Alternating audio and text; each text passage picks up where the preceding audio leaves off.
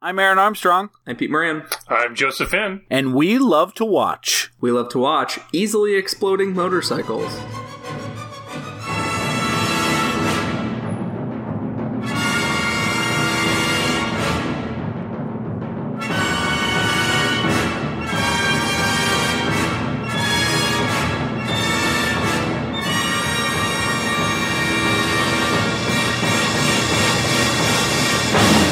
Joseph, hey Peter. Hey guys. Joseph, thank you for coming back on so fast. Yeah, surprise guest, Joseph Finn. Yay! Are you leveraging yourself into a third hosting position? Pretty much. I was honestly, a couple of weeks ago, I was curious who you had for Rollerball, and you asked me if I wanted to be on. I'm like, sure. An excuse to watch this again? A-okay by me. We haven't really talked about it that much this year, Peter, but one thing that we're trying to do more of this year after, our first, we actually are approaching our year anniversary, and we had all these great guests on. After every episode, we were like, I want to do another episode with that person. And so we're like, hey, why don't we just keep inviting these people back on as much as possible? And it's great because, we have guests that know the show, that listen, that have been on before. We don't have to explain the beeps to them. It's a specific reference for just our guests.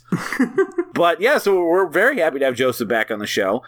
Now his fourth episode, his third appearance. So Peter and Dustin, if you're listening, I guess you got to come back on and, continue the rivalry of who could be on the most episodes. Come at me, bros.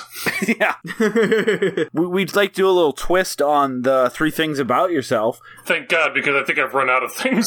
Instead of 3 things about yourself, how about we get 3 things your wife would say about you? Oh, wow. You're asking me this the day after Valentine's Day, so okay. Well, she'd probably say I'm taller than she is. I work downtown, and I've got blue eyes. How's that?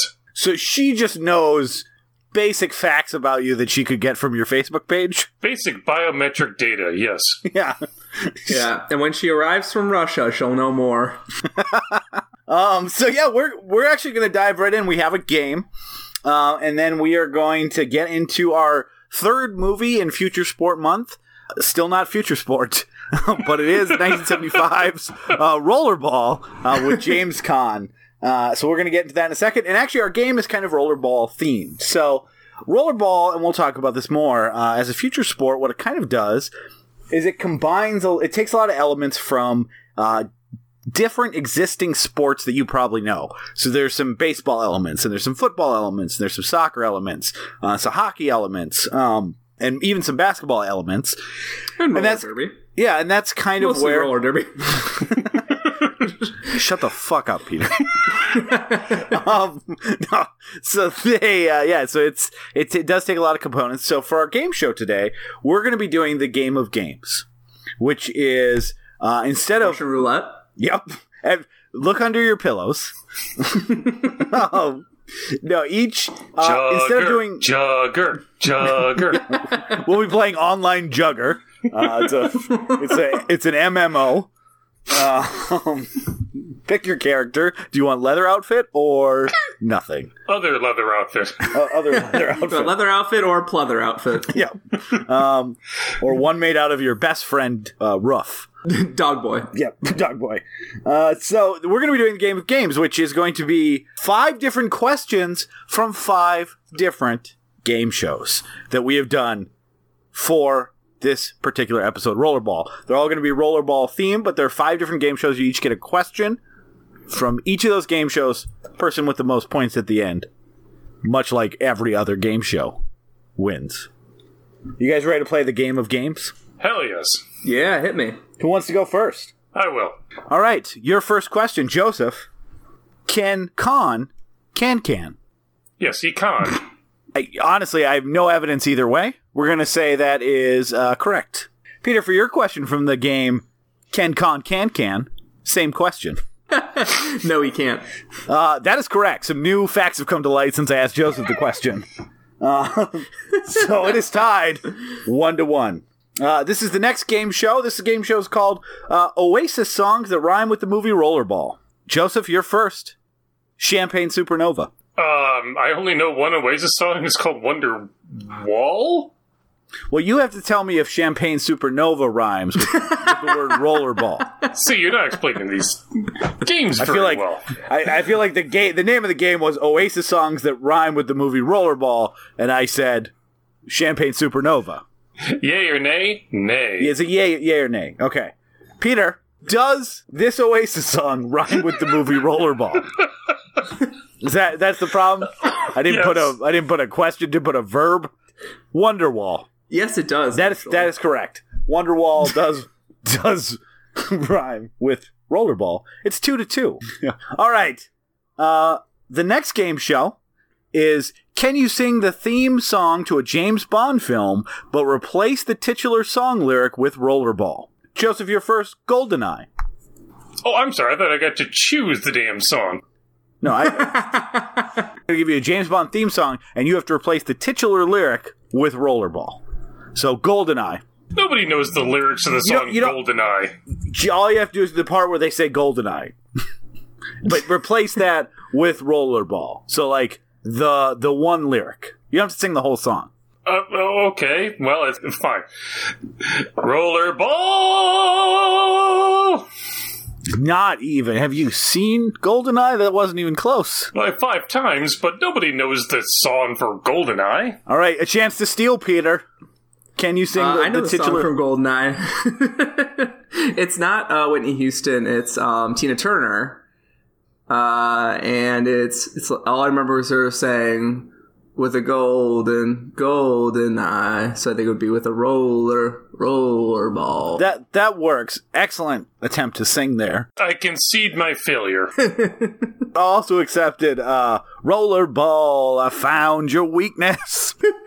My wife, the biggest Bond fan on the planet, would be ashamed of me right now.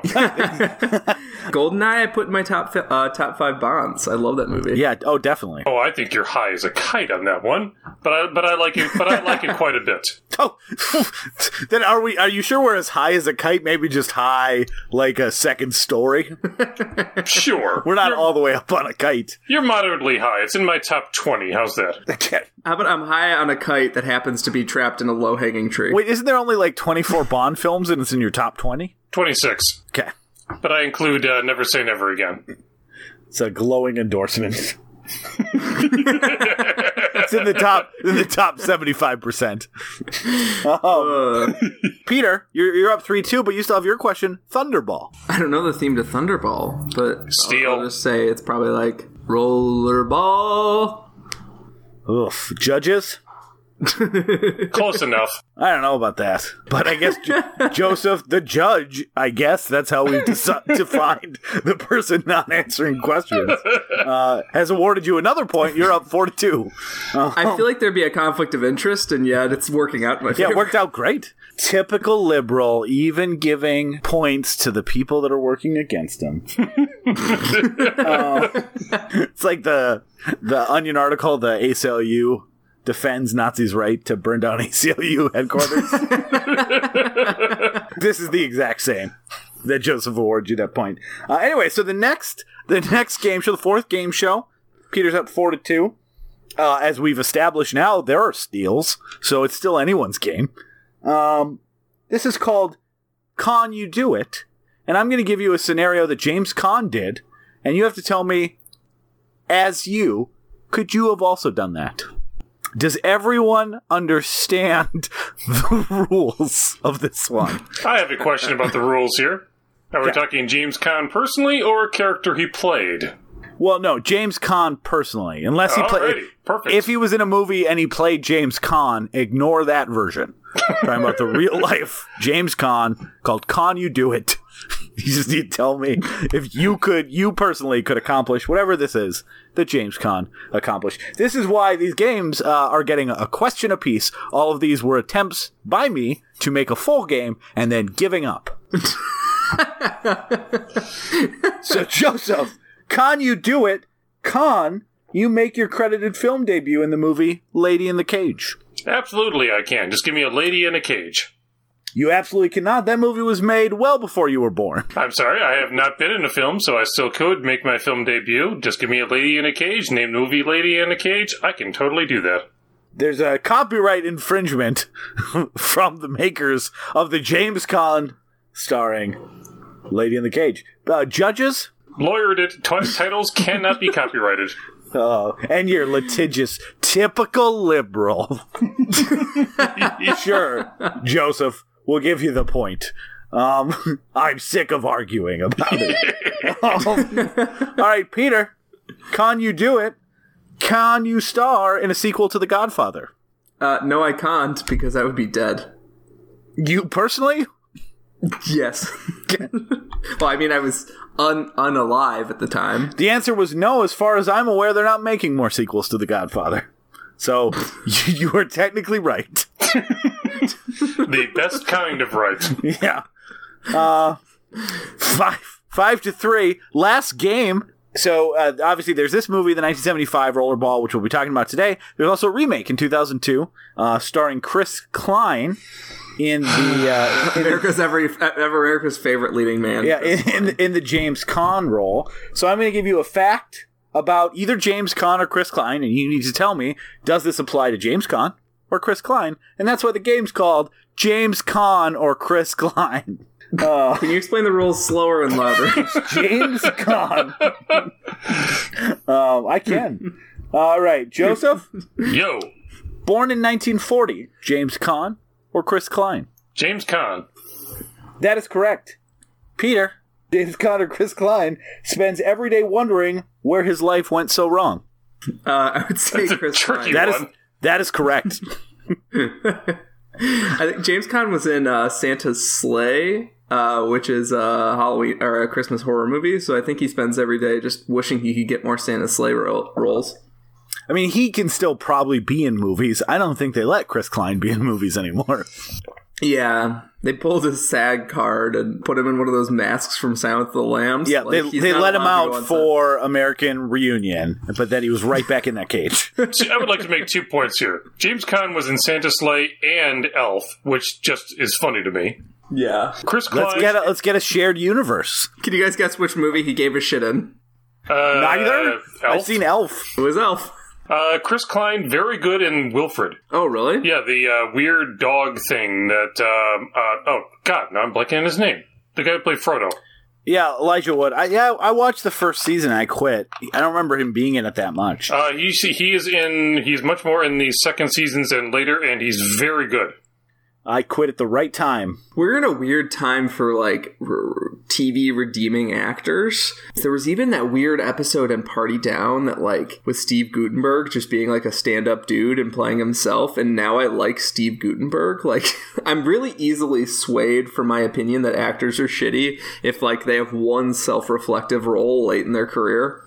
Yeah, I would agree with that. Gutenberg was a good villain in the second season of Veronica Mars. Oh, really? Oh, yeah. Do you guys agree with that assessment? That, like, if someone has a late in life sort of, like, looking back at their career and, like, they sort of redeem themselves a little bit, that I pretty much immediately turn around? Yeah, I think anyone who has a sense of humor about themselves and like shows a level of self-awareness at pitfalls of their career or things that they may have done wrong, or just even Steve Guttenberg was great because he was basically a punchline, and I'm sure he didn't like being a punchline, but he could also maybe, and again, I'm imbibing a lot of personal characteristics based on him being self-aware in a Party Down episode, but it does feel like when you see that, whether it's just trying to get in the spotlight or not, you think, oh, this guy is happy with the fame that he has had and knows that he's embracing what he is now, and that like really humanizes someone. And certain actors become better actors as they get older. Like,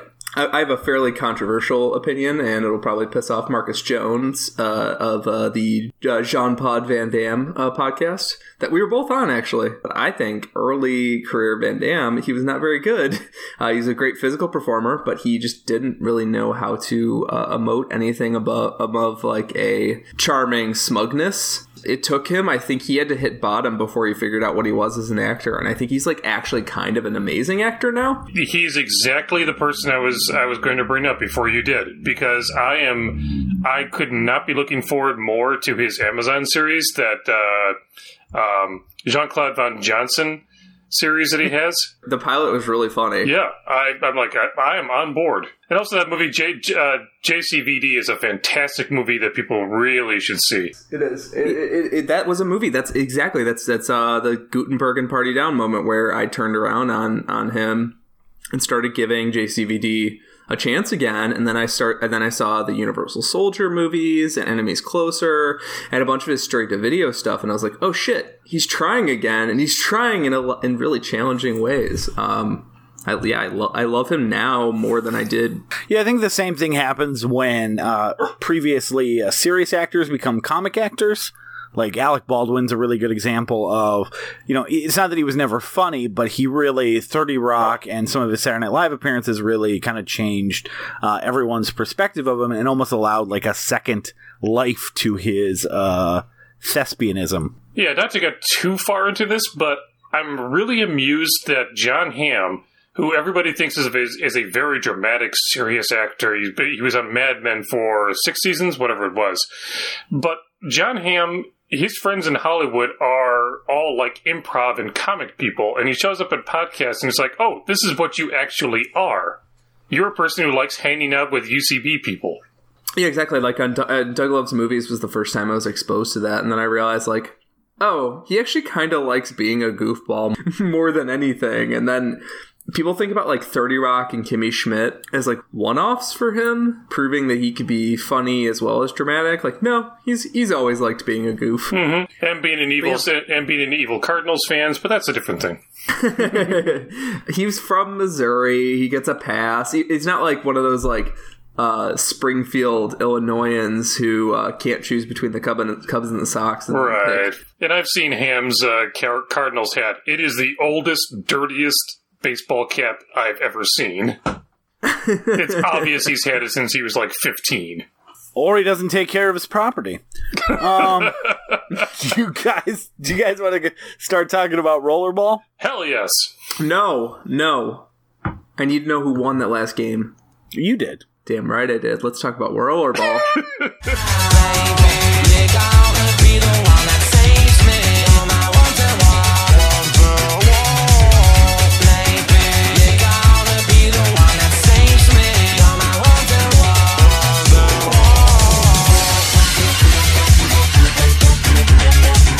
So 5-second recap, rollerball.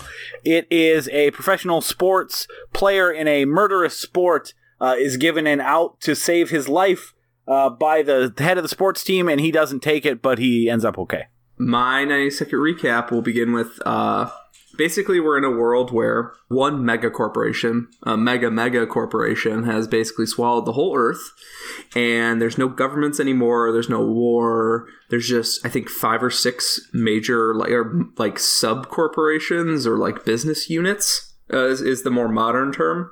One of the business units, the energy unit, owns a rollerball team, and that's where James Caan and his team play on, and they're extraordinarily good. So good that James Caan is actually a threat to the sport itself, because they just clobber the competition, and he's the best player that's ever been. Like a Michael Jordan or a Shaq or something, but like times 2. Super, super legendary. But who also looks only kind of athletic. Yeah. He's got like, he looks like, sort of like a 40s baseball player. Put a pin in that. I have thoughts on that one. I think he has a decent physicality in terms of, like, he looked good in this and Brian's song. Like, he kind of looks like an old school physical dude. He played some single A in Iowa. He doesn't necessarily look like a world class, the best athlete in the world. So he's winning, and we get some backstory in this world, and that he had his ex-wife was taken away from him in this sort of weird Handmaid's Tale where, like, wives get rotated by, like, request. One of the executives in this energy corporation makes him an offer, basically says, like, you should get out now, I can make you happy. Basically, corporate has decided that you have to step down. And they can't, like, make him step down necessarily, but they can kind of make his life miserable. And he holds on to it both for a sense of pride and also because he feels loyal to his team, and also like he doesn't know who he is without rollerball because he's given so much to the sport.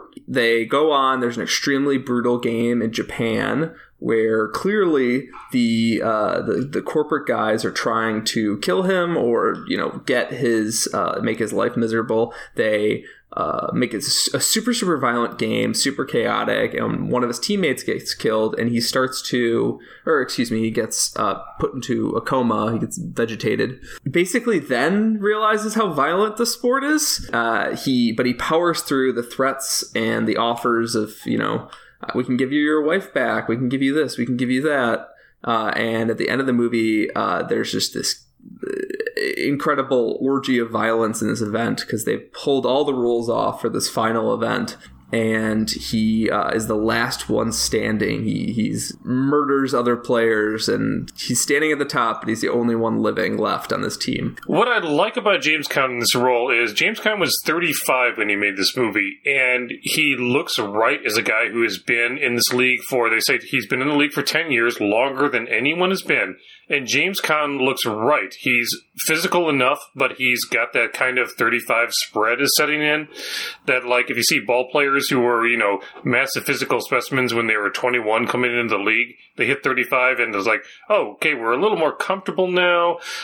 We might be still physical, but middle-aged spread is starting to set in. We get a little bit of a gut going. So I like that he's not, some muscle-bound specimen. He's got a good middle-aged look going. Yeah, he's Kevin Costner and Bull Durham. Yes, exactly. This movie reminded me a lot of Zoolander played straight, because it does feel like a guy who's a little too dumb just trying to figure stuff, a conspiracy bigger than him out. Like I agree, but it's kind of a Rocky thing, though, in that regard, because Rocky's a moron, and that's like kind of the charm of Rocky that people forget. There's moments of him like mumbling to himself in the spa, like trying to piece stuff together, and I really was like, I almost feel like I'm watching an alternate universe version of Zoolander. I weirdly had, now that you say that, I keep thinking of, have you guys ever seen the movie version of Flowers for Algernon? Charlie? No. Back in grade school, yeah. It's a science fiction novel, for those who don't know, but about a guy with a lower intelligence who gets his intelligence increased exponentially, and then it kind of descends because the surgery wears off. Yada, yada. This reminded me a little of it when you said that he's not a dumb guy, but he's just smart enough that he can try to figure out what he doesn't know. He's not like Zoolander, like, I don't understand concepts, but he's trying to do like a major investigative work against a literal world dominating corporation, and he is not up to that task. No. So to spoil things a little bit, that is my least favorite part of the movie, is any time that he has to go to a lab, a library, talk to that computer. Like, those are the worst scenes in the movie by far, and not because they're boring, though they are, but because it feels like such a betrayal of what the character is and what the movie is. I'm going to quibble a little bit with that, because I liked the library scene conceptually, like the idea that, oh yeah, we don't have books anymore because we uploaded everything, but we'll tell you a quick summary of it if you. But why is he looking for books? Well, he doesn't seem like a dude who would give a shit about books. Like, why? What is his push to get a book? Well, that's also a good dumb guy thing. Like, I've heard books have information. Maybe I'll find the information in a book. Like, he watched an episode of Reading Rainbow they were airing, and it's like, that's where I'm gonna look. In a book. However, on a purely enjoying acting stuff, I love Ralph Richardson as the guy in Geneva running the computer. Because it's a really enjoyable scene, but it feels like it's from a totally different movie. It feels like it's from Dr. Strangelove. It really is. I mean, I don't disagree with you at all. But man, I love watching Ralph Richardson. Which, by the way, for people who enjoy House of Cards, he's the original lead of the British House of Cards. And he's fantastic. He's the original Frank Underwood corollary? He is deliciously evil in those. He's kind of like a naive scientist in this, and the idea that he would hit a computer because it wasn't punching out the answers that he wants is so funny to me. It feels like 60s sci-fi snuck its way into a cynical 70s sci-fi movie, which I didn't like, because I like this movie when it's mean. I've sort of come across this like realization about myself that like as somebody who's like almost naively optimistic sometimes, I really like mean movies that lean into that. There's a mean streak in the movie, so when it like there's sequences in it that are just feel silly for no reason. And that detract from what it's trying to do. I agree with some of that, but I do like the library scene especially. I like it as world building into what this utopia is doing, because this movie really doesn't ever spell out how the system works. There is a lot of conversations about it, but really, even at the end, you know, the grant. I don't want to get into the ending and how this kind of wraps around just yet, but the kind of way that everything is resolved, where the grand conspiracy wasn't as diabolical or as complicated as you thought. As far as I could tell, that it was just about, hey, we're going to have this crazy match at the end and we don't want you to die in it. So my general thoughts on how this movie does its world building is that it feels like a first novel, and like the cliche about first novels, and like even me as someone who's like trying to write like a horror book with this big world and this big weird universe, like you just throw in way too many ideas, and sometimes you have characters that are just being like expository speaker boxes for the author. This movie, like, it can't quite decide if it wants to be global in view. You feel like it's like the Hunger Games, where like the Hunger Games is global in view because her small revolution in these games has big impact. Whereas for what I think the character is, like what you talked about, it's kind of like charming how he's not like a super smart guy, but he can at least figure out emotionally like when he's being played. I would like it better if he just figured out by like what he was actually exposed to right in front of his face that he was being played, instead of like going to a library and trying to like talk to a supercomputer and shit. Like that stuff feels kind of like a betrayal of its like small worldview, and the movie sometimes just shoves this world building detail that like actually maybe more would be more comfortable in a book, because I'm more comfortable in books that just have like, especially sci-fi, like these 5 pages are just about how city planning works. And like, it's not going to weigh in on the plot, but it's color. In movies, I get kind of annoyed at that stuff because like, I don't know if they want me to picture this as a big world, or they wanted me to picture it as a small world that this guy is trapped in. Yeah, so I want to actually back up because I do want to get into some bigger themes about how that world works. But before we do that, so I think we should talk a little bit about our history and just our general thoughts on the movie, because I think that's going to segue into something I want to talk about, something I didn't know prior to seeing this movie, because like Peter, I had actually never seen this movie. I've never seen the remake still, never planned to. I remember mocking it mercilessly when it came out when I was like 19 about how dumb this looked. And I kind of, the thing is, I honestly think this is one of those movies where, because the original was maybe not as well known to people my age, how either terrible Rollerball was if you saw it, the 2002 John McTiernan movie, or just how terrible it looked as a concept. I think it did a lot of retroactive damage to this movie, because this movie didn't necessarily have the same like bona fide classic or still talked about on AFI list status that a lot of higher regarded movies that can't really be hurt by future remakes have. So I kind of lumped in that this looks stupid, and I never really sought out this one, even when that kind of negative connotation had worn off, and I was looking more for 70s sci-fi movies. I really heard two opposing things on this movie, which was it's a bona fide classic and it's a boring slog. I think I said that in an earlier episode, and really, so while I've always kind of been like, oh, I should check out Rollerball, it just wasn't on my radar, or I wasn't rushing out to see it. Some of that is that anytime I see a movie that I'm iffy on that's 130 minutes, I may even want to rush out and see it less. But I watched it for this show, and I actually really liked it. It kind of started out in a way that I was a little iffy on. The first Rollerball scene is great, and then there's like an hour in the middle where they don't show any fucking Rollerball. Which you should show more often in your Rollerball movie. But then the back half, and like where the conspiracy ends up, and what the plan is for the final game, and the way everything came together, I really ended up enjoying it. Yeah, Joseph, do you what's your sort of experience with this this movie, I guess series, because it's based on a short story that you mentioned you've read, and there's the remake. Well, first off, the remake, we can completely ignore that exists because it sucks.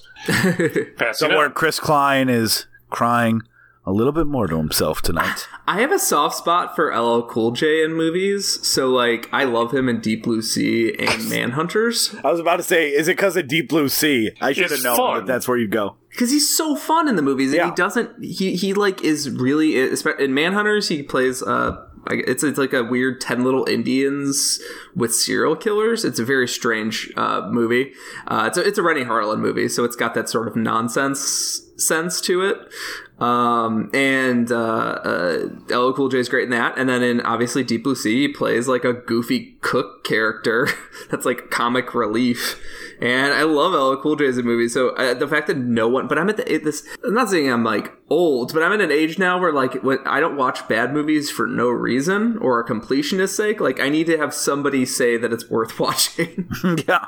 But anyway, getting back to the original Rollerball, this is my third time watching it. I am a little fascinated, not to get too philosophical about the history of science fiction movies, but I'm kind of fascinated with the late 60s through about the late 70s, what I call jumpsuit science fiction. Movies that kind of look like our time period just because that's what sets they had to work with, and there's jumpsuits, sometimes diaphanous gowns. I kind of lumped this in there. I lumped 2001 is somewhat in there.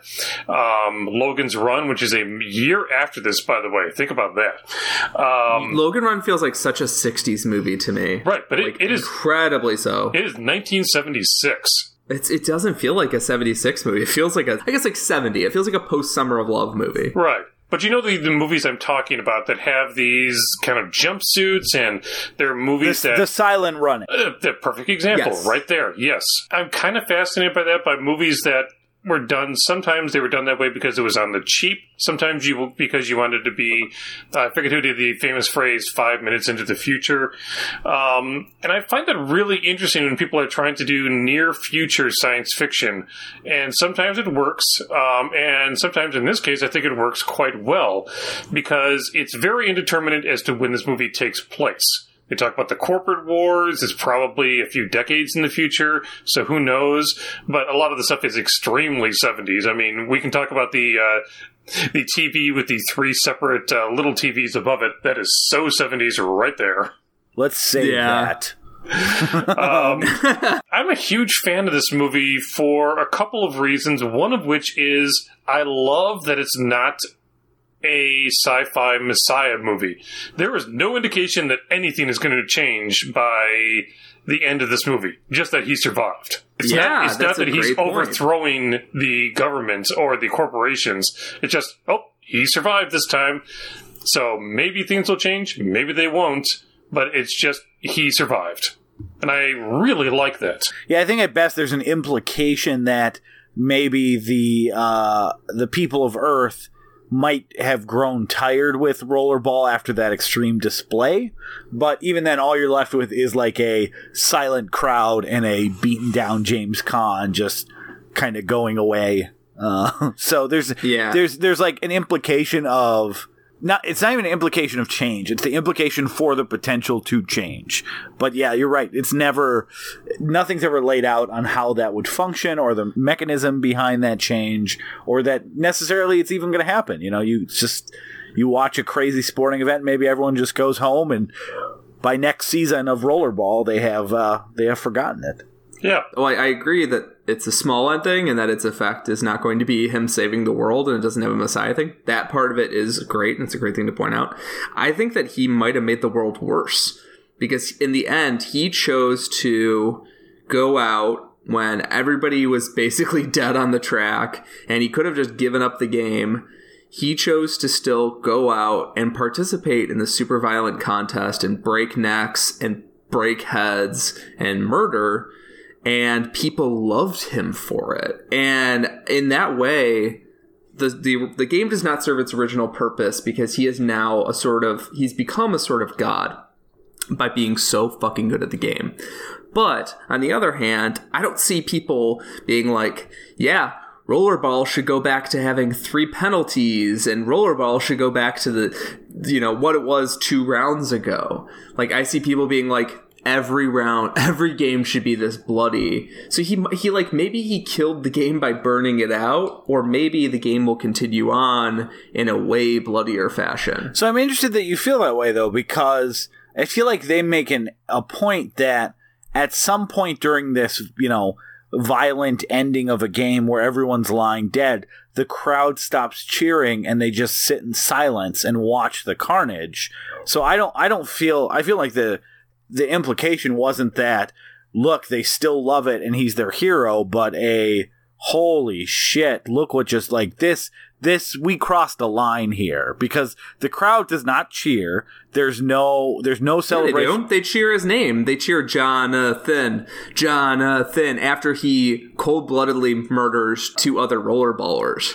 Remember the guy runs through the fire at him, and then he breaks his neck over the bar, and then the motorcycle guy goes around, and then he's just running around the track, and people are chanting for him. Like, they're chanting for him because he just did something fucking awesome, which is murder people. Like, they're excited for the blood. The blood is in the water, and they're excited about it. Yeah, I think it's a little bit of both, really, and maybe that's a little more ambiguous than I would like in this case, but I think Pick a side, liberal. I don't want you in the middle ground. Be my enemy or my friend. One thing I want to praise about this movie, and I want to contrast this with that last movie that you guys did, Blood of Brothers.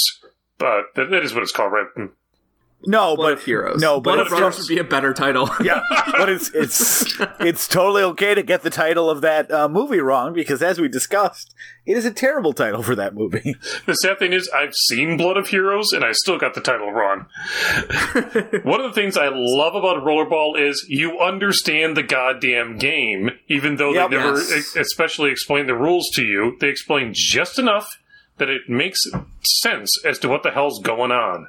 And because they take different components of sports that you know. Okay, this is like basketball. I got to get in the basket. Okay, if you tackle someone, that stops them. Like, it takes you're right. It doesn't explain it. Also, the other thing it does that Blood of Heroes did not do, the game is actually really fucking fun to watch. And it also helps that everybody's wearing different uniforms. Yes. Yeah. Oh, the colors are completely different. Like, it's the like a sport, for example. Yeah. Tokyo. That's why sports teams purposely have 2 or 3 variations so that they can stand out more on the field. I go to Notre Dame games. I did growing up, at least, and I went to one this season too. And people get really excited when they get the traditional like gold helmets on. Like, people get really excited about it. Yeah, people love colors. Yeah. By the way, nice Mets colors on the New York team, which I'm like, oh, that's deliberate. And they've got those 70s stars on it. Uh-huh. Oh, I could go on and on about the 70s touches, like the fonts on elevator. The fonts. Oh, God, the fonts. This is so funny to me. There are people in the crowd wearing with that font shirts that just say rollerball. Imagine going to like a basketball game and just wearing a shirt that says basketball across your and it's not. I know what I'm doing this weekend. You just be some like peak irony douchebag. Like, I'm gonna wear a Jugger shirt. No one would know what you mean. God bless them. They filmed all the rollerball scenes within the space of like a couple of weeks, maybe a month, because they're probably pretty complicated. It's all the same extras and all in the audience, just switching out T-shirts. Yeah. Except maybe for the Tokyo one, because it has a lot more Japanese people in it. But they're all switching off Houston and New York shirts all the time. It is really fun to watch. Again, it's taking exciting things. It is adding the idea of that injuries are very common, serious injuries, and that's kind of what people want. And that's why eventually when it gets to where they're creating a situation where injuries and death are more and more common, that people will enjoy that even more. So but it still is very exciting to watch. And So the violence on screen, though, does not feel as like people die during this movie, and most of those deaths or get seriously injured or like have blood on their face. It seems like kind of a light tackle, like they all might be Mr. Glass from Unbreakable, or their new utopian diet doesn't have much calcium in it, because it's like people end up with violent fates, but the violence to get them to those violent fates is severely underplayed. Like a lot of the moments that essentially killed people in this game for the movie seemed like less violent than your average football game. I get what you're saying. It makes sense logically because of how fast they're going. Like the motorcycles are helping them pick up a serious speed. Like with how fast they're going, it makes a hell of a lot of sense. But I agree with you in the sense that I love the rollerball scenes. I think they're really thrilling, and actually, like, this is a sort of movie where when a rollerball scene is picking up, I feel a sort of excited anxiety for like what's going to happen, which is like a cool thing for a fake sport to be able to engender in you. I think it has a Top Gun problem. Top Gun has this massive problem that it can't figure out how to deal with, which is it shoots against a lot of blue sky photography, and there's no point of reference, which means that planes don't look very fast from a wide shot or against any or without any frame of reference. Mm-hmm. This movie's really well edited, so there'll be a shot that shows you how fast they're going, and like there's shots where it's clearly they put a cameraman on roller skates. They didn't want to do that a lot, but they did do it a couple times, and it's really looks really great when it does. But sometimes when they're just showing you the easy camera shots, the two shots from inside the center ring, and you know the safe shots to take, it doesn't give you the sense of speed that it needs to give you, because they're clearly going fast. I think they are going fast enough to suffer serious concussions that could lead to death. Yeah, I think conceptually that could happen, but when the scenes where they occur are like someone banging up against the glass at like 10 miles an hour, and the next thing he's like his bloody face is being dragged up against the, you know, I maybe it's just the stunt coordination was hard, or they didn't feel like they needed the same sort of level of brutal violence that, you know, we have nowadays. But it was just kind of funny to have like these little bumps sometimes, and people are just like, "Oh, my arm's gone." Until, of course, the motorcycle explodes. Yeah. There's one moment where a rollerball comes out of the chute and hits a guy that's already down in the face, and that made me like incredibly uncomfortable, because it's a visceral shot of a super fast moving ball right into someone's face, and you're like, oh, that guy's dead. Like there's no fixing that. And there's a couple shots like that later in the movie. They do note that I think the last match has to be the most violent match. Someone notes early on, they say like, what's the most violent rollerball match? And someone said, and there was like a game in Rome or something that had 9 deaths. The last match, literally everybody is incapacitated or dead, and except for James Caan. Yeah, and they changed the rules to make that happen. I agree with you what you said a few minutes ago. I think that when it first starts off, you're like, so this is like roller derby where you can hit each other? Like, where is this going to get so future sportsy? And then towards the end of the first round, I was like, I see. Like, people are actually getting really brutally injured. Yeah. Well, and the motorcycles make it a little future sporty. Yeah. Roller derby doesn't have motorcycles that you can legally hit other team members with or kick people off motorcycles. That's one of their notes in the movie. Yeah, people get injured, and when they do some illegal moves, like, you know, doing a drop kick into a motorcycle, and they're like, you are in a penalty box. Not cool. And that's kind of the escalation, is that part of their rollerball contract is that the league has the right to change the rules at any time, and that has resulted in more and more violent play. And for the finals, they remove time limits, so you just basically play until you're the last man standing, essentially, because they also remove substitution. So before, when someone would get injured, they'd put a new person in. And here it's just, it literally is a death match. Yeah. Joseph, you were talking about earlier comparing this to Blood of Heroes. And I think that these two movies work as a great contrast, because both make up a sport, but rollerball feels like something that could rollerball feels like a sport that's a little realer, even though it's much more complex than Jugger is, than the game is. It's much more complex. There's way more team members, there's more rules, there's more gear. It's like got motorcycles involved. It's got like 3 times as many people, obviously. It's a much more complex game, and yet it doesn't feel as complex because of how well this game does its world building in the first match, and it's all visual storytelling. Yep, Wonderful visual storytelling. It's especially the editing. I just cannot. The editing's so good. Yes, and I was looking up the guy who edited it. He died last year. Worked with Jewison a lot, Norman Jewison, the director of this, and it's really well constructed where you get the sense of the flow of the game. I mean, despite the problem with not quite getting the feel of how fast they're actually going, but you get the feel of the flow of the game, how the motorcycles work in it, how the blockers work, how when somebody is approaching the goal, you get the line of the 3 or 4 guys who are set up to block the attacker, let's call them that. And I think it's a really good world building, and like, oh, I can understand this game. I could sit down and probably watch this game with other people.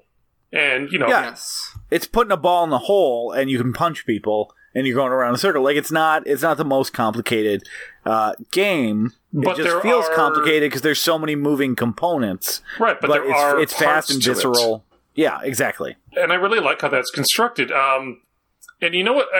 This just reminds me of something. Have you guys ever seen Slapshot? Yeah. Yeah, James Caan reminded me of Paul Newman, and yeah. Right, and I just realized, wow, that does kind of feel like that. I think I think Paul Newman was a little older when he did Slapshot, which is, what, 78, 79, something like that? Yeah, maybe 80. Maybe 80. But it feels kind of like that, the aging guy in his sport, but also just how well it's done that you get the feel of how this sport and this team works. And I think that's really impressive in how this movie is done. Yeah, just Slapshot's a little more violent. But I do want to talk about one problem I have with this movie. And this extends to the 2 hour and 3 minutes running time. Yes. Every time a game starts, it feels like there's a 15-minute intro that we have to go through where people are going around the track. And it's in all 3 of the major matches, and it drives me a little batty. It's like, we don't need to do the whole intro of the game here, guys. And the corporate hymn, and the... did we not mention that all the corporations apparently have their own hymn? Which amuses me. Well, there's only one corporation. Yeah, I've got thoughts on the music as well. The corporate hymn was an interesting touch because it's the movie, it really smartly early on throws that corporate hymn in thing when you're trying to figure out, like, is this rollerball thing like 5 minutes in the future, like Joseph was saying, or is it 300 years in the future? It's nice to have that calibration. Well, and it's more than a corporate hymn. It's actually the corporate anthem. So people stand and put their hand on their chest, and I think that is important because it is a wordless anthem. It's just music, and it's not very catchy. And I got to tell you, super disappointed at the Corporation of the Future. If there's one thing that corporations are good at is writing jingles, and this, for a corporate anthem, is just a big piece of shit. They do refer to it as a hymn in the movie, so I'm not just making that up. But you're right. Yeah, as an anthem. Well, at the very beginning, it says, "Please rise for your corporate anthem." All right, so let me get into this real quick because I have some thoughts on the music. Norman Jewison was inspired by Clockwork Orange in many ways. One of which was Clockwork Orange's extensive use of classical music to try and help it not get aged. Which one of the lamest scenes in the movie is there's this dinner party where people are all like kind of staring into each other's eyes in this weird like future dance, and there's a synth playing. I'm like, oh, you were trying to avoid that, but you had to have a scene where there was a synth playing. But the problem is he picked Baroque style music, which is like heavy and somber and sounds religious, which is like. I'm not knocking a musical style, but it doesn't work for this because Baroque music doesn't get your blood pumping, and it doesn't like warm you, or at least the music they chose, it doesn't warm you in the way that like a more romantic style of classical music would. Like some Tchaikovsky would like be perfect for this, like something that sounds like the 1812 overture, like cannons and fanfare and big ballast of music, like something that gets your blood boiling. Because the point in these movies is all these future sport movies is they're trying to hit at sort of gladiator style, like bread and circus things, like stuff to distract you from the dystopia. They're distractions from the shitty life around you. But here's the thing. If they played something that sounded like, I don't know, like the Rudy song or the 1812 overture or Beethoven or something that's a little like zippier and like thrilling and like actually gets your blood going, it works better as a satire because like there are parts of Starship Troopers where you're like swept up in it. You're like, yes, go kick that bug ass. And then when you like come out of the little thrill, you're like, you feel a little dirty. And that's why like it works as satire because it catches you up in it. And Rollerball works during its Rollerball scenes, I think works as a satire because you get caught up in the mob thrill. And so I don't like the weird Baroque music in it because it's just not, and like I get that he chose it for to add a sort of like timeless touch to it, but like it's not, do you guys know what I'm saying? It's not a thrilling style of music. Like it's not like it's something you get pumped about. It's not inspiring. It feels like it was meant to some sort of contrast in tone and juxtaposition, or maybe like a winking comment on the bombast of certain sports themes where we're going to do classical music, but we're going to do the somber one. So it was so omnipresent and so on the nose for what I thought they were trying to do that I thought it was supposed to be work in contrast to what would normally be in a sports movie.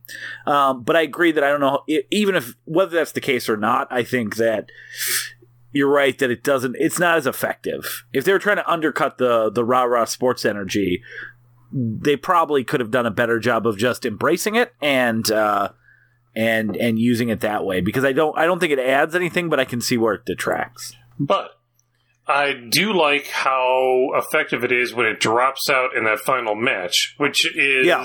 I wasn't counting exactly when the music dropped out, but when the music drops out in that final match, it's really effective.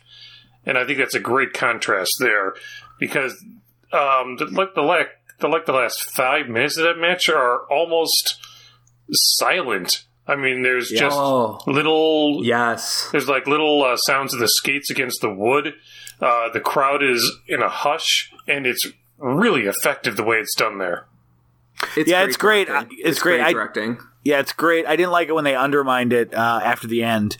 After it had been silent for a few minutes, when James Caan grabs that mic and says, "Now bring that beat back," and then music starts up again. I thought that was a big mistake. Yeah, I would pay very inspiring to hear to James Caan do that.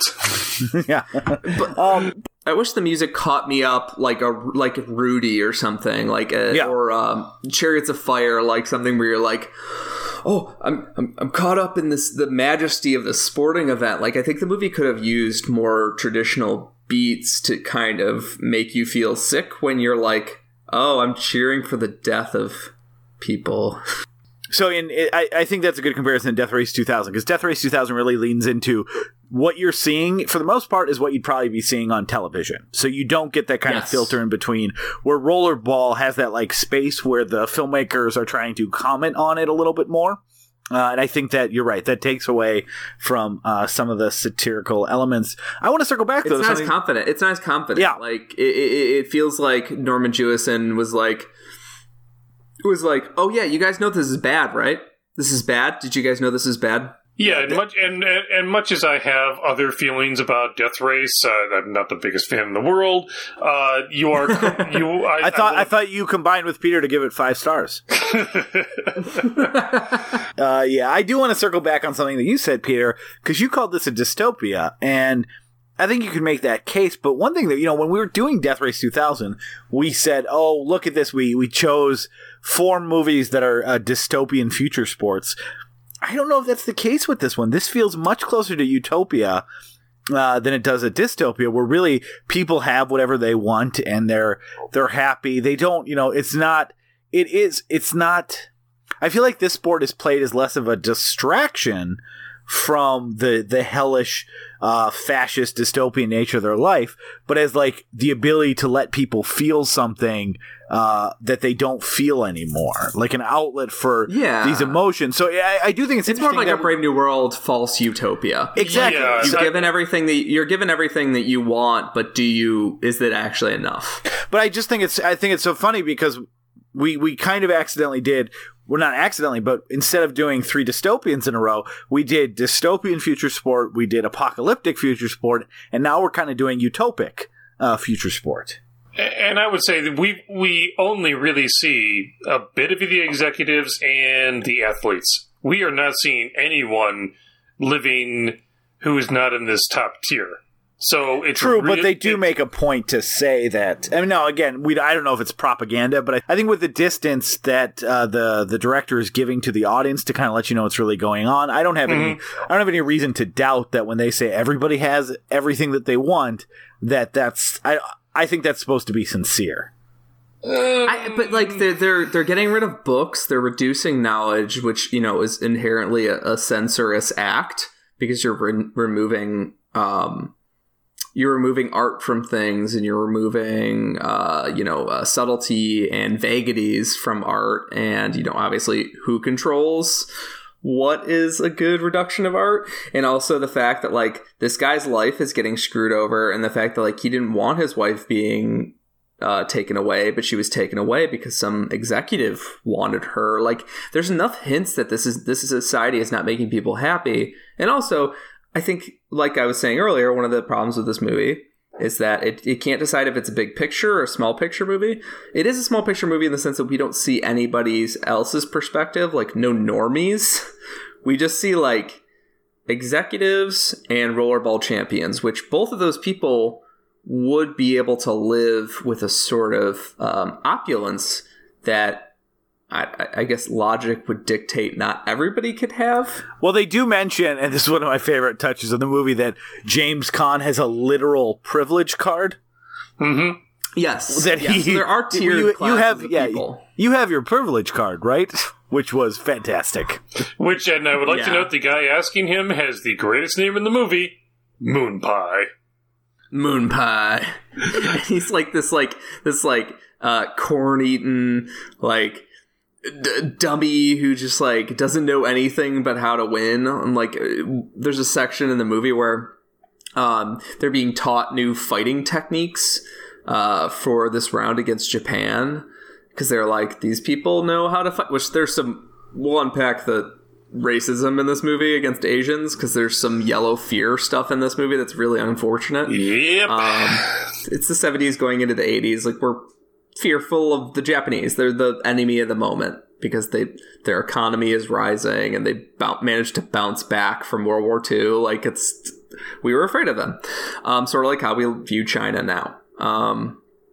Anyways, so he's like this big Moon Pie is this big dumb animal, and there's a scene where he's like yelling down and chanting down this instructor who just wants to teach them like some basic defensive techniques against the style of fighting that Tokyo's going to use, and they're all just like embarrassing him.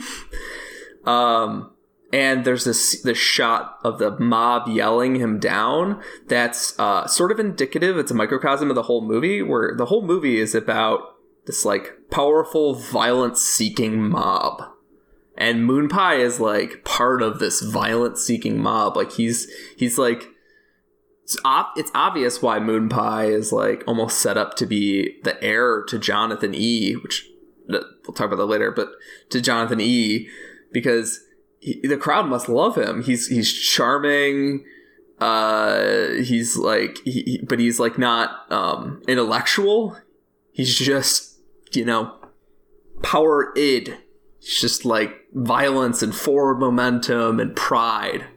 Yeah, I think that you can, I think that does demonstrate that they weren't even willing to listen and kind of shouted him down. And immediately when the instructor was trying to give them advice on the Japanese team, they don't even let him speak before they're saying, we can do this, we don't need your help.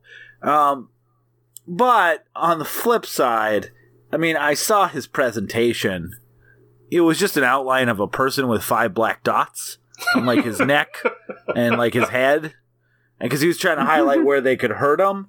And I feel like if I walked into a room to learn the secrets of taking down the Japanese in a rollerball match, and I just saw something with an arrow pointing to their head and neck, I may go, I don't think I'm going to get much out of this presentation.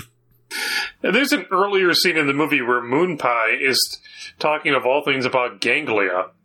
But all he knows about ganglia is in terms of how to damage somebody. You hit their jaw hard enough, drive it up in the ganglia, that'll take them out.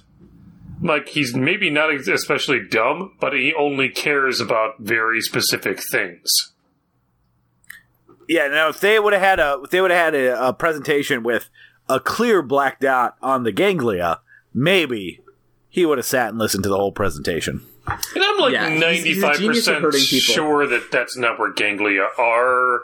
Maybe I'm wrong on this, but I'm not sure Moon Pie is the one to ask about that sort of thing. Well, show me with a black dot if you want me to listen. I'll have you know my doctor's name is Moon Pie. That's, I don't know how to tell you this, Peter. That's not a doctor. That's the guy that catches fish down by the old creek. Okie Noodlin. Yeah, those shoves his hand in and a catfish latches on. Those hooks are not medical instruments. What other big moments or bigger themes of this movie did you guys want to touch on? I want to talk about women in this movie, because we've really been kind of circling around that a little bit. It's like I never figured this out. Women, it seems like everybody is employees of the company. I think that's pretty clear. And women, some of them get rotated around from assignment to assignment. Sometimes they get assigned as wives. Sometimes they're assigned as companions to players. And I think it's a little vaguer than some of the other stuff in the movie. And I think that kind of ties into the dystopia of this, where everybody works for the company and you better keep along with your assignments. There's no running from it. And I wanted to know what you guys thought about that. Yeah, I made a joke about it when we were trying to name the episode, but like basically James Caan gets cucked by the government. Typical liberal. But he like is fine with it at first when he's talking about, they first approach him. We want you to leave the game or whatever, and he says like, when you asked me to like, you took my wife away, that's my only reason for being alive. But he's just kind of like sort of kicking the dirt as he says that, which implies to us in this universe that wives get rotated and like you don't really have much of a say in that. And yeah, like he loses favor with his second wife, and she gets rotated to somebody else, but like they're in the same social networks, so she shows up at a party with him. Yeah. And she seems pretty pissed about it, though. Like, it's a utopia for men, at least. Like, this system can't be making women happy, right? Like, that... Right. Or is the rotation just, like, hurting men and women equally? Like, what's the deal with... Yeah, what's the deal with how this rotation system works? Because it sounds like it hurts everybody. It's not quite Handmaid's Tale, where, like... men have all the power and can rotate out the women. It seems like also, I guess men are making the decisions, though. I feel like it's less about the utopian or dystopian future and more about that there still is like a new aristocracy that's being run by the chairman of the board or the board of directors of this corporation, and they still kind of have the power to pick and choose, because he mentions that, hey, sometimes if a powerful guy wants your wife, you lose your wife. Right. So it feels a little bit less like a as simple as like we rotate the wives around, and more like, yep, there are people in this world that are basically can do whatever they want, and you're not one of those people, even though you're super popular. So it's the board of directors of this worldwide corporation. So it feels more like a standard like Duke of Energy wants your wife, so you have to give up your wife. Though I get the feeling from when and there's a scene later where he meets his former wife, who is now married to an executive. I get the feeling she's married to a fairly minor executive. The utopian aspect of it is that people seem pretty chill about it, so it seems to be sort of post-marriage, sexual revolution picture of what sex will be, 200 years from now or whatever X number of years from now. Like Joseph said, it's hard to tell. But like, she's a little bitter by this, and she seems to take a specific thrill in that blowing up the trees moment when they have that like sort of like grenade pistol, bomb pistol, and all the party goers are like, it's the crack of dawn, and all these party goers are blowing up trees with that gun, which is also sort of part of my point that this is about like an angry, violent mob satisfying their violent whims. And she seems to take particular delight in blowing up the trees on his property. Like, everyone has this sort of passivity towards this, like, wife swap thing. And I think it is sort of him trying to project, like, and in 40 years, no one will be married. Yeah, I mean, once you hear the story behind that scene, though, I think it takes... So, the reason that scene's in the movie, I don't know what thematic resonance that you're giving it, is because... Norman Jewison had a friend who wanted to do some landscaping but couldn't afford it, and they're like, Norman's like, buddy, I got you covered, I'm going to shoot this movie, we're going to get rid of those fucking trees. That's beautiful. They're ruining my sight lines. Yeah. That's obviously a made-up story. I don't care if it's true or not, it's still beautiful. Well, because at first it was such a weird juxtaposition, and Peter, I really do like your... That makes sense that there was a lot of frustration, but it kind of feels like everyone's frustrated. And obviously, I mean, I don't think anyone would debate that clearly the women in this movie are... second-class citizens, and for the most part, men run the show, and they get to choose whose wives, and that way it does go back to, a fiefdom, where, women were second-class citizens, and it's just, it's maybe less utopian, maybe less dystopian, maybe just, the kind of idea of an updated aristocracy but this time instead of dukes and duchesses and prince and princesses, they're the heads of corporations, which is actually a pretty clever comment. Anyway, so one other thing that I just wanted to mention was James Caan. And this, we've talked about this when we were doing Predator 2 and talking about Bill Paxton. I kind of had a couple moments during this movie where I was like, is James Caan a good actor?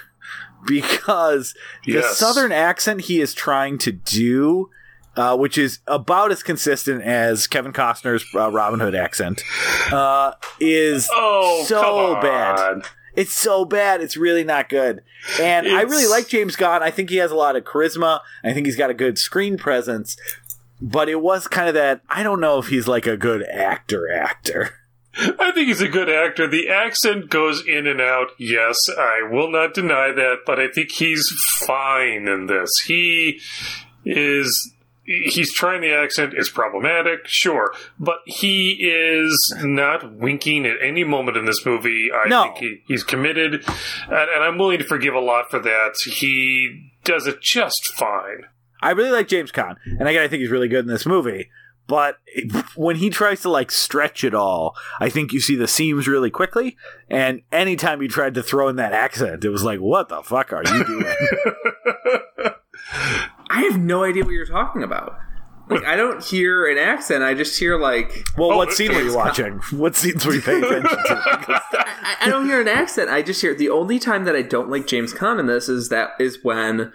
the writers shaft him, like the scene where he goes to the library, which, like I said, I like this movie when it's from this perspective, keeps things small, keeps things tight, doesn't try and go global. There's a scene where he's in the library, and then the librarian it's like the most smug intellectualist bullshit I've ever seen. It's like this library is like, yeah, then we condense all the books, and then this isn't a real library, there's books libraries, and he's like, so, you're not a real librarian, and this isn't a real library. But he had nothing to work with. That is the only time in the movie I don't like him. I really love how understated he is, and how he's just sort of this, like, gruff, working class performance. This dude who just doesn't really know how to emote. He doesn't really know how to talk about anything except for rollerball. So when he's when he's talking to young recruits or those kids or whatever in that weird scene... they're recruits, I guess. Yeah. But not really recruits, because you don't see the big tall guy ever again, do we? The one who tries to sneak up on him? Yeah, and he trips him. Like, he doesn't trip him and then murder him. Like, he's just tripped. He can get up. But that guy should theoretically be on the team for the second or third game, right? You would think, but no, he never shows up again. Yeah, he's huge. We'd notice. So I don't know if he's talking like to like AAA guys or what. Yeah, I don't know. Maybe, they're minor leaguers. Anyways, but he, during that scene, shows this, like, confidence in talking about the game, and he's talking to he comes home, and he doesn't want to see his wife, he wants to see his trainer. Like, that's when James Caan has variation in his role, is when he's, like, really excited about talking about the game, and then when he's confronted with, like, emotional issues, or somebody's trying to tell him, like, hey, you can't play the game anymore, he's like, Yeah, I gotta go. And to give you a little background, because I actually have the short story this is based on, which is called Rollerball Murder, which is not quite there. He talks about how he was a dock worker and got married at 15, and he likes to think that he was a bastard of an executive, but he's not quite sure, which I think gives you some insight as to where the hell he's coming from. He's just a semi-literate dock worker, basically, who lucked into becoming a rollerballer. But he still values the idea of, like, maybe being the kid of an exec. So that implies that he's, like, minimum second generation in this new crazy world. Yeah. And it also implies that there are dock workers in this world. Obviously, the short story is not canon for the movie or whatever, but, like, if it is, that means there are dock workers in this world, so it can't really be utopian. They're really nice docks. They're really shiny. Yeah, they're really... They don't have to do much. The boats are all automated. Yeah, they give them great jumpsuits. I will say, rereading the short story tonight, it's only 16 pages. It's actually really close to the movie. It ends just before the final match, though. I don't know, 16 pages sounds like it understands the concept of brevity. Yeah. Which the openings of every goddamn match in this movie does not. I'm not saying this is a movie you need to cut to 90 minutes. I'm saying that this is a movie that you need to cut at least 15 minutes from, and a lot of it is the bullshit between matches. Yeah, there's that whole hour. It's over an hour from first match to second match, and there's only 3 matches in this movie. So that hour in the middle really could have trimmed some fat. I want to talk about some of those little moments though in those scenes that we liked as we move on here. So let's talk about the 4 TVs, because I love the idea that someone in the 70s was like, okay, well, it's the future. We need to show the TVs have changed, and what do we do? Like, make a real big one? And someone's like, no, TVs can only get so big before it gets crazy. Let's just do one pretty big TV and then 3 little ones on top of it. And everyone's like, that sounds like the future to me. It's so silly. It's really silly. And it is so very specifically mid-70s. Yes. There's a lot of very mid-70s thing. The post-sex revolution thing where, the couples are getting rotated. Obviously, the rollerball font. Yeah, it feels very like post-Summer of Love in a few regards. I mean, we haven't even talked about John Houseman, who's the head executive in this movie, and his meditation room. What the hell is that thing? It's the future. We eliminated wind, so we had to do something with all the wind chimes. Put them in this room. And they're sharp as fuck, apparently. Yeah. Not only does James Caan cut himself, he remarks to the guy, like, it's apparently a serious enough bleed that he has to tell him. Yeah, and John Houseman, the whole time, really is laying it on thick that he has something in store for old Jonathan. Like, that first scene when they go and visit him in the locker room, and he's like, perfect special boy Jonathan. Well, we've given him everything. Can't give him any more. He's so perfect. Oh, everyone just loves you, don't they, Jonathan? It was like, what's thicker than thick? This is choking me. I honestly love the air of menace behind it in that scene. Because it's like, okay, everybody here knows this guy controls their lives, and they're trying to joke with him. And some of them feel more comfortable with it because they're like Moon Pie or they're Jonathan E., because they're higher up in the hierarchy of the team. But they're all basically, their lives are in his hand. So they're just, trying to be as supercilious to this guy as possible. Yeah, but he feels like and going so over the top with his menace or his like intent to do some version of harm to Jonathan at some point that they're trying to clue in the audience. Yes, and that's why it feels over the top. Yeah. It goes on forever. I wish I would have just have the whole quotes, but it is like, I'm surprised at one point he didn't like hug him and was like, "You're just my beautiful little baby boy. We're never going to let anything happen to you, Jonathan." I knew it was you, Jonathan. I knew it was you. Yeah, James Caan wouldn't get that reference. He never saw the second one. Oh, God. That locker scene is great, though, because it like makes you feel the energy and the pride that these people have for their team. And it's early on in the movie, so it helps you endear yourselves to this team, despite there being a weird shower scene where Moon Pie just says a bunch of racist shit about Asians, and then Jonathan just goes like, "Oh, Moon Pie," and smacks him on the back, and then I don't know, they're like, whips him with a towel, and he's like, "You're so smart and right all the time, Moon Pie. Thanks for being on my team." I think Jonathan's in love with Moon Pie. Changes his opinion about the game directly dependent on Moon Pie getting vegetated, and I can guarantee you that Moon Pie is not even the second person on his team who's been put in a coma. No, actually, not even the fifth. No. Actually, one of my favorite scenes is actually the midpoint gym scene where they start and everyone's working out and prepping for the big game, and everyone is ripped and everyone's shirtless and they're lifting weights, and like it's just the framing, so all you see is their body, all you see is their muscles, and it just like goes through 5 different people doing different exercises, and then cuts to James Caan. He's wearing a tucked in t-shirt. Like I get it, James Caan doesn't compare, but it was like the fat kid that wanted to wear the t-shirt in a pool scene. Like it was everyone else is swimming, fit, in shape, working out, and then they cut to this other kid who's just wearing a white t-shirt in the pool. He's like, it's the same, right? I don't think any of those ripped people are actually on the team in the actual games. That's why you don't see their faces. Like it's just neck down. Yeah. I mean, I will note 4 years before this, James Caan was in Brian's Song, where he convincingly played a Bears football player because football players looked like that in 1971. Nobody was that ripped. Yeah, they all look like they ate steak and eggs for breakfast and then crushed Hamm's cans against their forehead all day long. Like, they just, like, drank beer and ate hot dogs all day. You can't tell if you wear a shirt. Yeah, or they have like a part-time job with a local warehouse because they're getting paid nothing. Well, yeah, we got a great situation now, which is our dystopian future, where the same channel carries different careers where you have to either work out all day or eat all day. Yeah, eating competitions plus weightlifting. So let's get into the ending quick, and then we can any stray scenes because. I know we kind of talked about the ending for the most part, but I think we've only touched on the twist and what the secret was in passing. And I want to give it special mention because I really, really love that he thought he was part of this grand conspiracy and they were taking him out of the game for some reason he couldn't figure out. And at the end of the day, they just didn't want their marquee star of the sport to die in a death match that they knew that they were creating.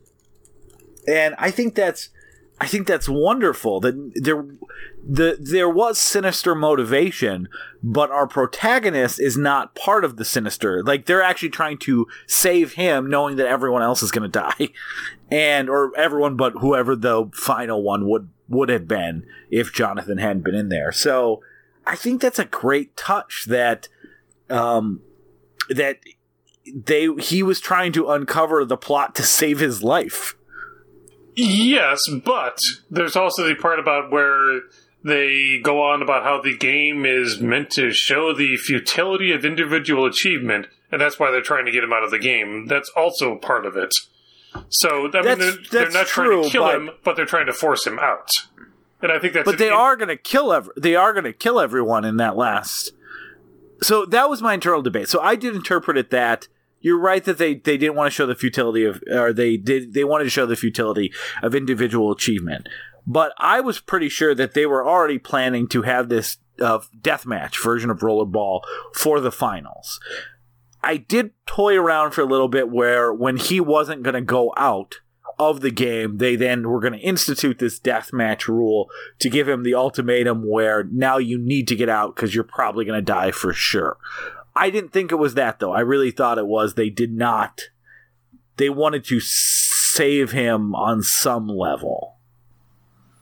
I think you're probably right because they didn't want to be too obvious about how... Well, I mean, they didn't want to seem too evil because they're trying to maintain a solid society, yada yada. I think that's probably right. Yeah, and it's a little bit at odds with, I know they talked about the individual achievement thing, but on the same note, then why are they producing these television specials to honor these great players of the game? Like, that's the same company that's doing that. So, though they say specifically that he is the only one they've done it for, so I think it's part of the way that they're easing him out. Or trying to ease him out. But why, I guess my question would be, why would they produce a big television special honoring him if they're trying to downplay him as a individual sports superstar? Because it would seem weird to just, get him out without... I don't know. It's not the greatest plot point of the movie. I'm just trying to justify it. Yeah, I think it is a little thematically confused. Because I think they even at one point talk about that you're going to get your special. And I guess I took that to mean that they had made other specials for other people, but maybe I'd misread that. But I think they said it was he was the only one to ever get it, or it's extremely rare. Okay, the special deal, and that's why he had a big party to celebrate it. And he had all these people over and such to watch the special, and he doesn't really care about it at that point. He probably did when the movie started, but by the time the special arrives, he's like already antagonistic to the system. So what did you think, Peter? Did you? I mean, I guess both can be true. I guess I liked the version more in my head where at the end of the day they were trying to stop him from getting murdered in the rule change that they were already planning to do more than anything else. Them wanting to stop his murder is almost like them wanting to avoid a martyrdom. But like, they don't care about martyrdom in the system. Like, they value death. Like, the death in the system, like, is considered a noble thing. This rollerball system, like, a death is considered like, they're like, oh, that was a pretty bloody game. Like, thank you to those champions that fought so hard in it. I think that they were just trying to retire him because he got too big for his britches. I don't think that they were trying to protect him, and I think they were arching up the difficulty like a video game to try and like push him out. I think that would be the path that makes most sense to me. Though I can totally see what you guys are saying, that like they wanted to save him so he didn't just get an ignominious end. Yeah, because I did believe John Houseman when he was saying, "Hey, you go live your life in comfort. You'll have whatever you want. You've helped. You've done a lot of good stuff for us." Like, I felt like that moment was sincere, and they had talked about how the sport had gotten progressively more extreme even before we get to this point in the movie.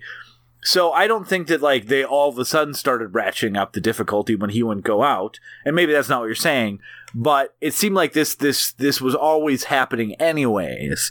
So the full on murder death ball does seem like a natural endpoint for the game. And their insistence on getting him out seemed to be to genuinely protect him on some level, even if he was being very frustrating in his refusal to go along with the company's wishes. That led to some antagonism. But I don't know, and I like that read of the movie better. I like the idea that the person investigating the sinister conspiracy. There is a sinister conspiracy, but he assumed that he was the target, and instead he was the person they were trying to not target, which is a great inversion of that, that standard figure out the conspiracy. Most people that are trying to figure out a conspiracy, once they figure it out, they find out they're at the center of it. and he wasn't. He was trying to be pushed aside away from the conspiracy. Yeah, I guess it's more interesting in the sense of them trying to a vicious system trying to avoid a martyr, but I think it just makes more sense that, like, because even the way the team reacts to the rule changes, like, yes, it's getting progressively more violent, but the way the team reacts to rule changes, it makes me feel like they even think that this is a bridge too far. And the way that the coach is panicky and is, like, trying to get him off the team also is less out of a sense of protection and more of a sense of, like, I gotta fucking, like, I got these guys on this team. If you don't go away, this is going to get a lot worse for them. But he can't quite say that because, you know, he's in on this conspiracy. I don't know. I also think it's interesting that, like, the violence at this level, I think, could only work in this universe because of the amount of legal liabilities that come with it. If everybody had the same amount of lack of legal rights and everybody worked for the same corporation, like, it would definitely ruin your ability to ever, like... Yeah, I was just going to say that's a really good point. Like, well, here is your corporate appointed lawyer, and here is the defendant's corporate appointed lawyer, and the judge also works for us. Yeah, it's a weird thing where, like, it's an issue with totalitarian communism where if everybody works for the state, there's no real guarantee that you can ever get justice from the state, because why would the state admit that it did anything wrong if it's a totalitarian state? Yeah, there's not that many HR departments in totalitarian companies. Yeah, exactly. They don't. They're like, you got it when we shit canned you and burned your house down, right? Like, you got what we were doing. I'm going to file a grievance with the union. So basically what we're saying here is that rollerball is the ultimate expression of mandatory arbitration. Yeah. Yeah. This whole game started as a court case where one of those creative judges went a little too far. Yeah. Yeah, so what are your guys' final thoughts? Any final thoughts, any scenes that we didn't really get to? For my part, I don't really have any additional scenes. Like, it's... It really worked well for me. It kind of started out a little slow. The first game really gets you into it, and then it kind of plateaus a little bit, and then really picks up, I think, near the end. And even though there may be some disagreement on this podcast, my favorite part really was the idea of a conspiracy-less conspiracy, or for James Caan's character. The sports scenes are great. You know, it has a little fat to trim, but I think it meets somewhere in the middle of what I had heard, which is boring slog or amazing 70s sci-fi masterpiece. I think it's somewhere maybe not dead set in the middle, maybe leaning more towards the positive side of that equation, but it's definitely worth your time. It's very good. I would call it about a 3.5 to 4 star out of 5 for me. I think it's a very, very solid 70s science fiction. It's certainly better than other examples. In fact, the 1991 you guys talked about last week, which sucks. Band of Brothers, whatever the fuck it's called. You're out of all the right words now. Yeah, just go of Blood of Don't Heroes. You besmirch the 1st Airborne Unit. Blood of Heroes. Anyway, I like this movie a lot. I think it's really well done. It obviously, like James Caan, could have some some flab cut off. But I think it's a really solid movie. I think everybody should check it out. Sometimes when you see these supposed classics of science fiction or dystopia from the 70s, some of them work better than others. This one I think is really worth checking out. I agree. I think that it is actually a really thrilling movie, but I think it has a lot of fat on the bone that you need to be ready to accept, because it is a 2-hour, 5-minute movie. Though it begins with a bang, it ends with a bang, and right in the middle, there's a pretty good fight. One thing I didn't really say was that I feel like they should have condensed the Tokyo fight and the Houston fight, because they spend the whole first half of the movie rearing up for this Tokyo fight that's at about an hour, 20 minutes. And then there's a whole other match against Houston, against New York, and who gives a fuck? Like, why is there not just two? Why are there not just two matches in it? That, between those two matches, we learn a lot about the teams. I like the length of the rollerball games because, rollerball is fun to watch. And it teaches you a lot about the characters and the world by how the announcers talk and all that. But anyways, so I think it's a movie that, if you want to call it a classic, call it a classic. It is not a boring slog, as I've been told, though there are segments in the middle where I think that it gets sort of like Jonathan E. It gets a little too big for its britches, and it decides that it wants to get out of his worldview a little too much, and the authors feel like they want to, make up their own new future society, but they don't want to find a character that would actually be exposed to the worst parts of that future society. Jonathan E. is a pretty pampered dude. He's got a privilege all card. They're asking you to do is retire as a millionaire and get whatever you want for the rest of your life. You can't really make a dystopic tale out of that.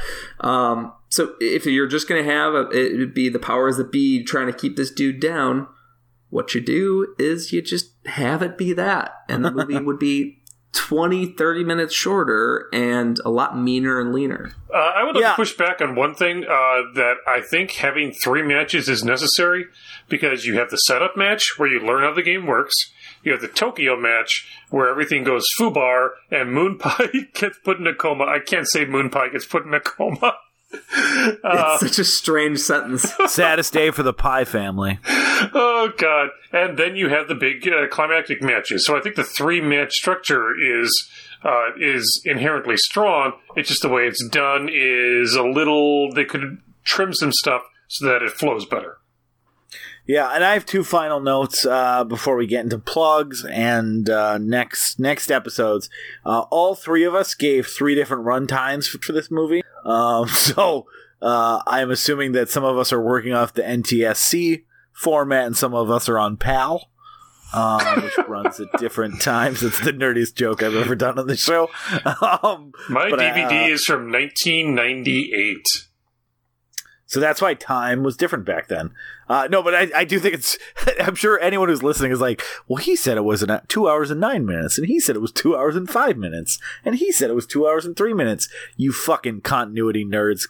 Who cares? Get a life. Hippies. Stop emailing us. The second thing I'll note is that... So this movie actually, with Death Race 2000, went on to an even bigger legacy because...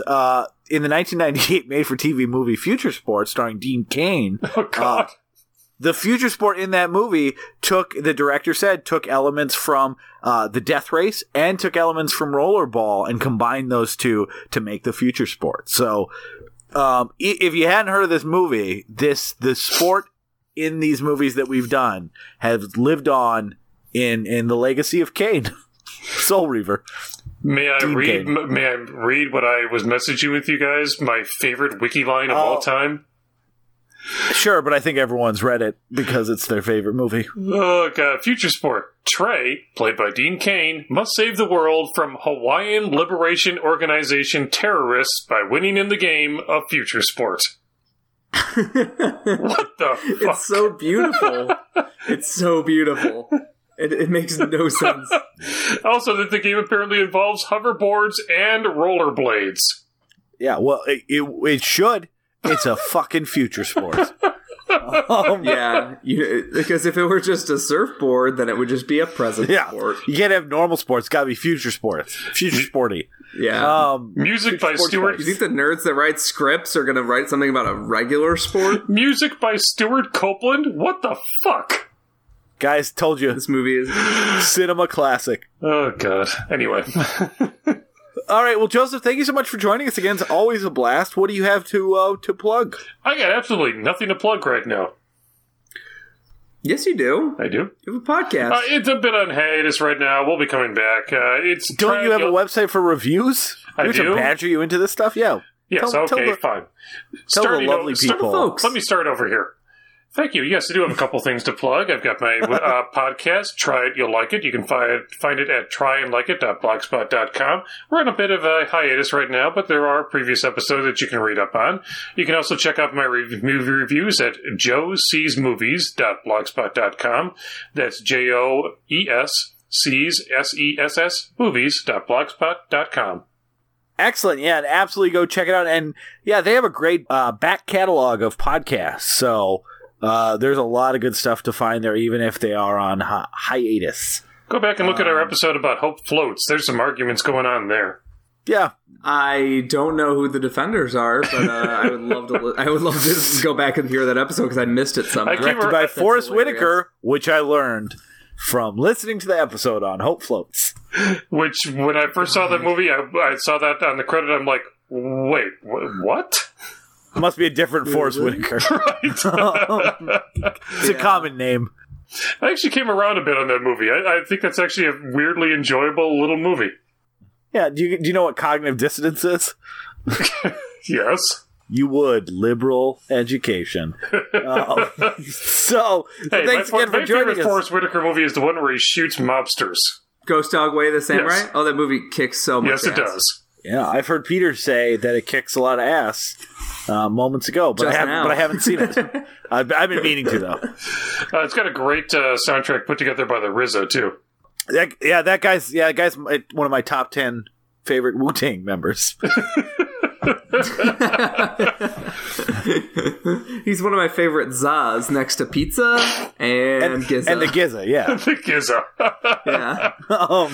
So next week we're wrapping up Future Sports Month, not with the movie Future Sport, but with Running Man, which is... I think a perfect one to end it on because I love that movie. I am very excited to watch it again. I haven't seen it in a couple years. And I think we're probably going to kind of circle, end the month on a thematic note that we started it with talking about a game show host and a crazy dystopia world. So, I'm really excited for that. We're going to be joined by, the first Peter on this show, he's doing great. And so we're like, let's bring, I think we've reached a point in our relationship where we can bring another Peter in. And Peter Schubert from Germany is going to get up very early in the morning for him and join us on our podcast. We're very excited for that. Joseph, I think he's trying to replace me, but since he doesn't have Photoshop, he doesn't want to replace me with anybody whose name isn't Peter. So I can't. I'm too old to learn new names. Oh, we got a good thing going. We're ready to announce what we're doing for March. We're going to go back to our favorite well, which is horror movies, but we're going to be doing silent horror. And the first week of March, we're actually going to take the week off. Peter is moving to the West Coast. And he's told me it's going to be like a 14-day drive or something like that. So we're not going to make him record from the road. So we're going to take a much-needed vacation from each other. Not a vacation for Peter, I guess. That's way more work. Moving across the country. But then it should be a little bit of vacation because I'll get to see parts of the country I have never seen before. The first day will be all work because I have to get through the Midwest. Day 2 I'll be in the Southwest, so that should start the vacation. Yeah, a lot of red states. Yeah. Everyone that pumps your gas will have voted for Trump. Oh God.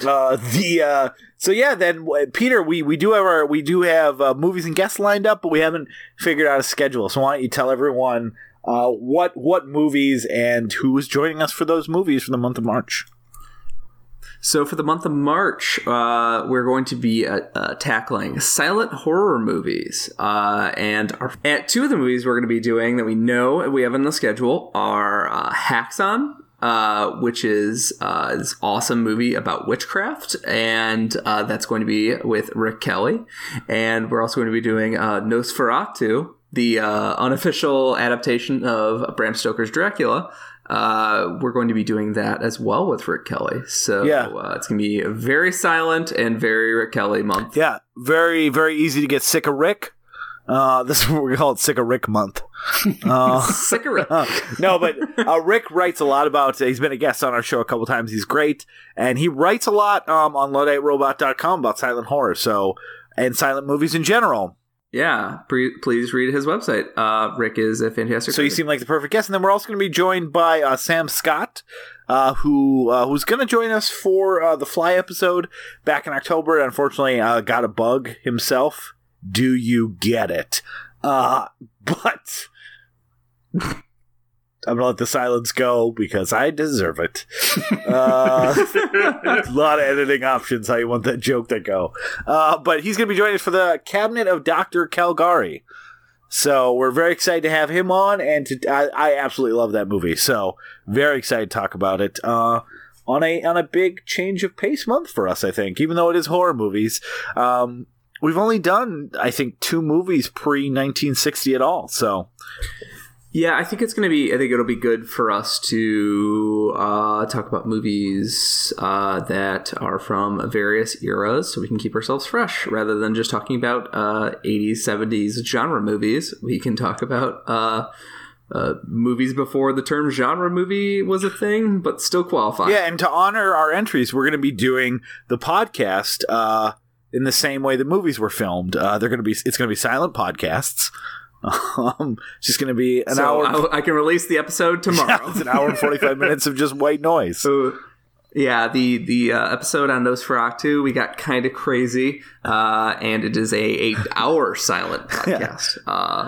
Yeah. We got John Cage to do the production, and I think it's going to be a really good episode. Yeah, just every once in a while when you won't be able to hear us talk, but when things get a little bit heated, you'll hear the music speed up a little bit, like it's like, oh, I don't know what they're saying, but I bet they're angry with each other. It's a snow globe incident all over again. Why is there Yakety Sack playing? That Aaron guy, he's so mad at that Peter guy. I bet he's going to pull his top hat right over his ears. Someone's tied to the railroad tracks. I tied myself because death is the only answer. What the hell? That is the third Snidely Whiplash reference I've heard today, including this podcast and 2 other podcasts I listened to today. Snidely Whiplash references. That's just weird. Yeah. Make America 1912. Yeah. Hey, other podcasts, stay off our turf. Yeah. Take a walk. Take a walk. You're fired. All right. Good night, everyone. Good night. Good night.